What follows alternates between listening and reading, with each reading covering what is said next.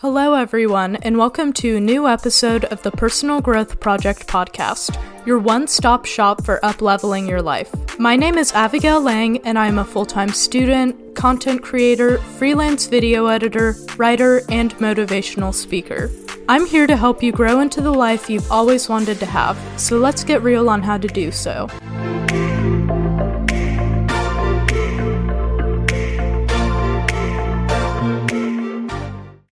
Hello, everyone, and welcome to a new episode of the Personal Growth Project podcast. In this episode, we're going to be going over something very interesting, which is the surprising reason why you self-sabotage. And it wasn't really until recently that I completely understood this concept, and it's something that absolutely changes everything for you, because once you're aware of it, this is something that you can target, and once you target it, you're not going to be self-sabotaging all the time.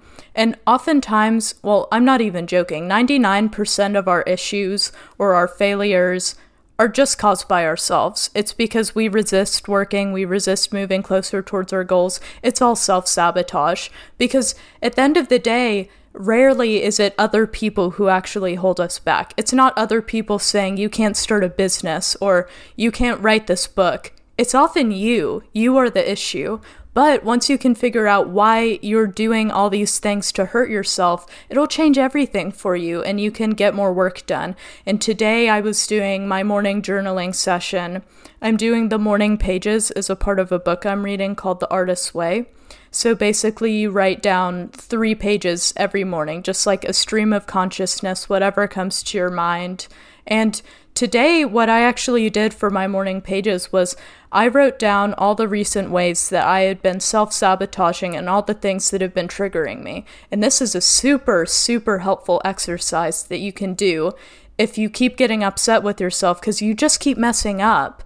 And I know how frustrating it is because we all want to improve ourselves, and sometimes we can go through periods where we just can't stop messing up. It's like we want to eat healthy, but then we'll slip up and we'll have a super unhealthy meal when we get back from school or work. Or we want to work out, but then we keep sleeping in and missing our morning workout. It can get so frustrating. I know, it makes you feel horrible. It makes you feel awful. You just feel so bad about yourself. So I was writing down all the ways that I've been self-sabotaging recently. And of course, I'm a pretty open person, so I'd be willing to share a few of these because I think that it would help if other people knew. Like, I definitely self-sabotage as well. So some of the things I keep messing up on and I've been getting so frustrated about are the fact that I've been going to sleep really late every night, even though sometimes I have the opportunity to go to bed early. I will intentionally stay up and go to sleep late, and then I'll end up being too tired to get a good workout in the mornings, and it's become a really, really bad cycle. Another thing is I'll eat healthy the entire day, and some days when I'm stressed, I'll come home, and then instead of having a healthy meal to balance out my macronutrient ratio like I want to do, I'll just eat something that completely throws off my ratio for the entire day. And it really upsets me because I don't know why I'm doing it to myself. And then another thing I'll do is I will try to avoid checking social media because I hate getting dependent on external validation. It's something I try to avoid at all costs. But then sometimes I'll have a stressful day, and the first thing I'll do is open my phone and go into my social media DMs, which is just awful. It's awful.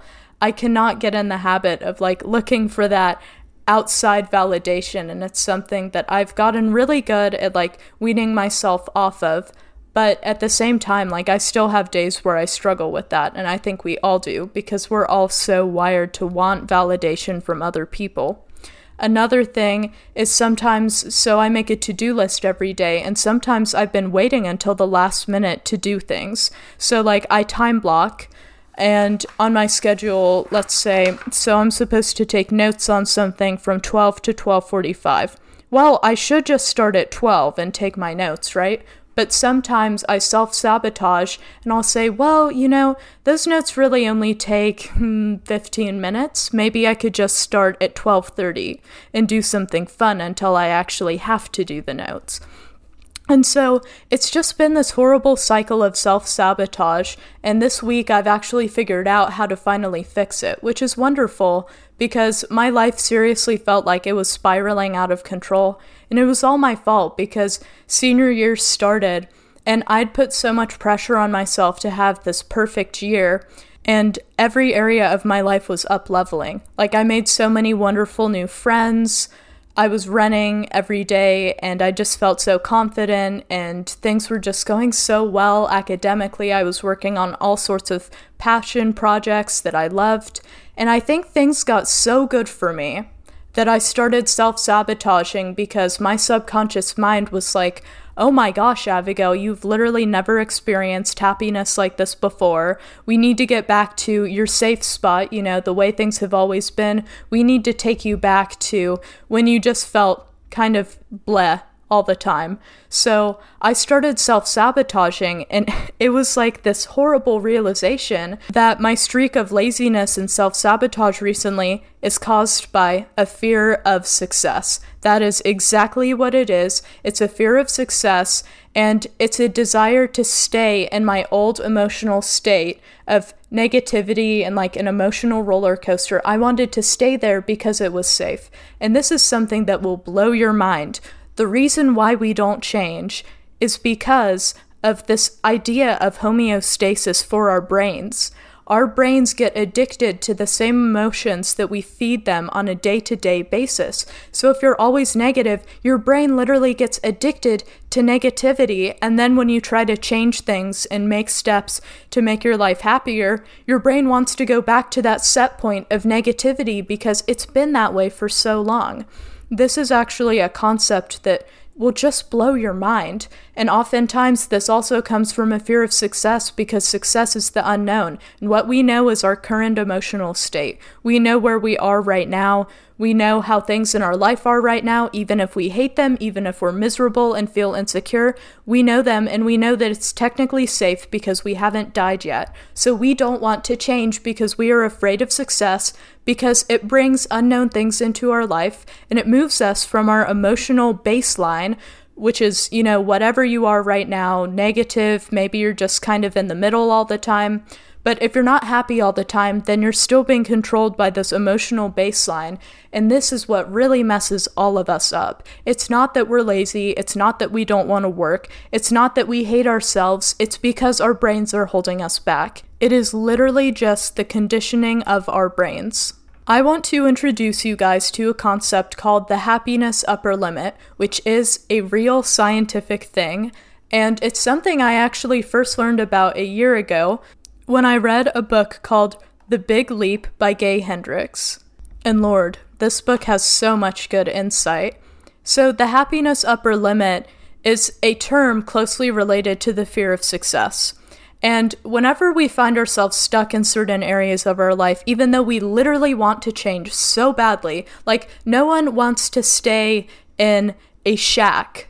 Like, we want to live in a mansion. No one wants to be lonely and depressed all the time. We want to have happy, healthy relationships and friendships. We want to enjoy our lives. No one wants to be this miserable. But we have a happiness upper limit, which is essentially the self-imposed threshold on how much happiness and success we believe we deserve. So it all comes down to two things. Both this homeostasis concept that we want to stay where we are emotionally, and two, the fact that sometimes we have limiting beliefs and we believe that we don't deserve great success or we don't deserve happiness. So we have this internal thermostat set at a certain level, and whenever we start to exceed that level, whenever we start to make those positive changes, follow up with our habits, we subconsciously find ways to bring ourselves back down. Like a toxic best friend. Like whenever you're really doing well in life, that person who finds a way to make you feel bad about yourself. That's basically what you're doing to yourself. And in this book, the author suggests that this self-sabotage is rooted in our subconscious beliefs about what we're worthy of achieving and experiencing. And this often comes down to this fear of success. These beliefs that we have that are limiting us are often formed in childhood and can be very deeply ingrained.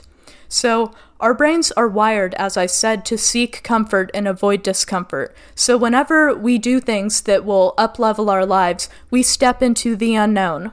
So this is where we become successful, happy. All of that requires us to do something different from what we've always been doing. You can't just keep living the same lifestyle and expect your life to change. Whenever you start to change your habits and do things that are healthy and good for you, our brains actually interpret this as a threat. Our fight or flight response is essentially triggered, and we start to feel anxious, and subconsciously our mind starts to panic. So we retreat back to our comfort zones, even if those comfort zones are not where we want to be.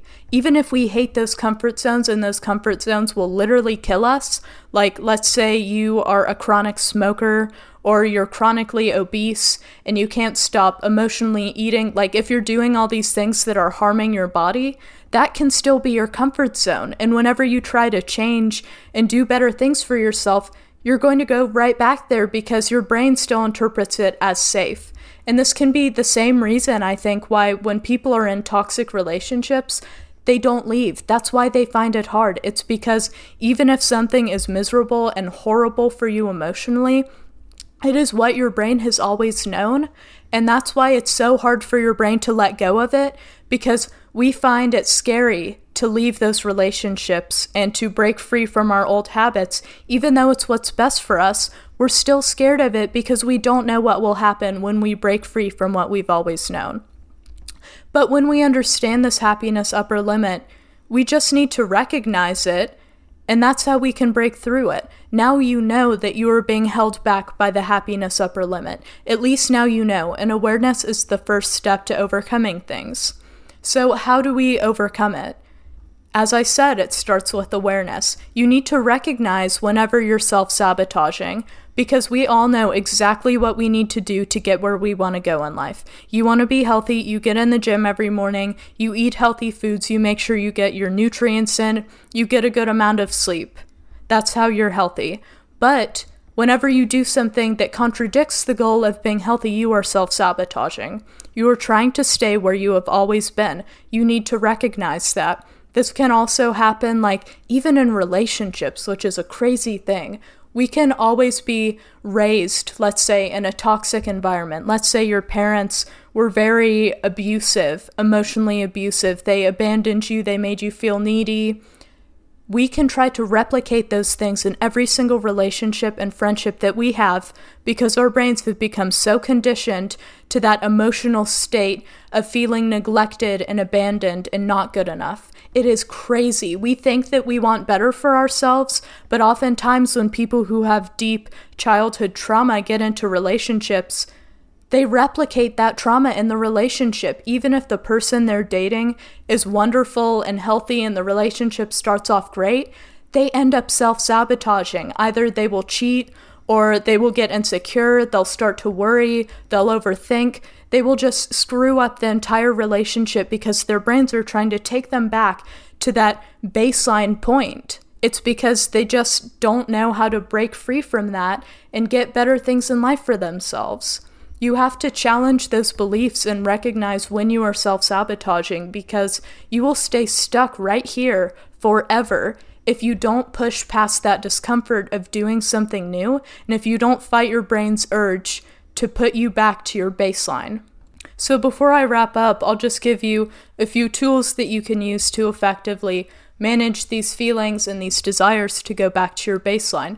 The first of which is just observing your thoughts. That's something that changes everything, and that's something that I learned from Joe Dispenza, who is one of my favorite authors of all time. He wrote an incredible book called Breaking the Habit of Being Yourself that actually changed my life, and if you read that book, I know for a fact it will change your life as well. His work is amazing. And in this book, he talks about how when we're trying to change, we do have this subconscious limit, as I said. And what helps is instead of going along with every thought you have, all these beliefs project in your mind as thoughts. So the subconscious beliefs you have determine the thoughts that your brain comes up with throughout the day, right? And when you have horrible beliefs about yourself or a fear of success subconsciously, this will impact all of the thoughts that come to your mind throughout the day. If you want to take the power away from those thoughts, you need to just observe them instead of going along with them. Oftentimes we go along with our negative thoughts without even thinking twice because we assume they're our thoughts, they're coming from us. Like, why would we try to harm ourselves? So we should just listen to everything our brain tells us. Well, now you know that your brain can sometimes try to sabotage you. So whenever you have a thought, just observe it. Just say, oh, how interesting that I just thought blank, instead of actually thinking that thought and going down the path associated with it. So let's say you walk into your kitchen at home, you're trying to eat healthy, you see a gigantic chocolate cake, and your first urge is just to cut off a little slice to enjoy, right? Instead of just going along with that thought and going down that route and saying, yeah, it wouldn't hurt just to have a little bit. I mean, yes, I'm trying to be healthier, but just a little bit won't hurt. Instead of going down that whole rabbit hole of thoughts, what you do is you say, oh, how interesting that I just had this desire to eat the chocolate cake. That's it. That takes all the power away from it. You just say, how interesting that I just thought blank. You see something that triggers you in your day-to-day life. Maybe a friend makes a comment that really upsets you. Maybe something that you perceive as a slight towards you. Maybe they say, you don't normally style your hair like that or something, and you're really insecure about your hair. Instead of saying, oh my gosh, I can't believe they would say that. Does that mean my hair looks awful? You just say, wow, isn't that interesting that when they said that comment about my hair, I wanted to interpret that as a slight towards my hair. I know that's such a stupid example, but it really just goes to illustrate how we can take these situations, take all the power out of them, and stop going along with our self-sabotaging thoughts. That is the number one trick. Just observe your thoughts, and when you notice a thought that is self-sabotage, like the urge to eat the chocolate cake, when you just observe it, you can say, how interesting it is that I just had that urge even though I want to be healthy. Look, I'm trying to self-sabotage. And now that you realize it's self-sabotage, you're not going to take up that urge. I know you won't, because you're smart enough to know now that that thought wasn't really you. It was just your subconscious mind trying to hold you back. And that is how you can actually overcome this self-sabotage. That is the number one trick. Meditation also ties a lot into it. You can meditate on the type of person who you want to become.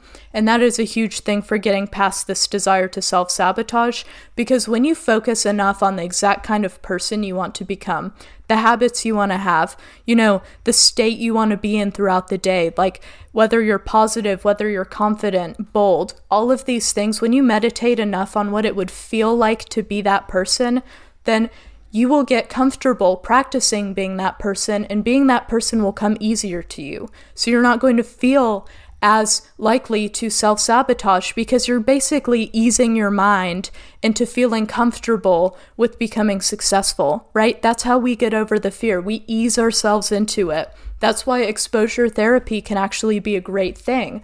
I used to have a huge fear of public speaking, such a bad fear. Awful. Whenever I would have to do presentations in class, my entire body would start shaking and I would feel so nervous. My heart would beat so fast I could hear it. Whenever I would start talking, my voice would audibly start quivering, which was crazy because I had a podcast at this time. And people were probably surprised that a podcaster and someone who really makes a career off of speaking had such anxiety when it came to doing these presentations. But it all was just a deep-rooted fear of public speaking. And you know how I overcame that fear? By doing more public speaking. That was all it took. I took a public speaking class over the summer. And so about every week, I would stand up in front of a bunch of people and I would give a speech on something. And yes, the first few times I was still very nervous. I've given so many presentations and speeches now in my life. And the funny thing is, it really just took practice and it took exposure to get over that fear. Now I really have no issue with presenting And sometimes I do get anxiety when I'm, having an interview or when I'm being interviewed. But for the most part, when I'm presenting, if I feel like pretty prepared, I can honestly do great. And I don't have that deep-rooted fear anymore just because I practice doing the right thing and speaking without anxiety enough to actually convince my mind that it's safe to get up and speak in front of people. This is the same thing you can do with your meditation. Meditate on who you want to be. Focus on that. Hold that mental image. Pretend to be your ideal self. That is how you accustom yourself to not be so afraid of success. And as I said, observe thoughts as well, and it will all fall into place. Thank you so much for listening to this week's episode, and I hope you all have an amazing and incredible and productive week, and I also hope that you stop self-sabotaging.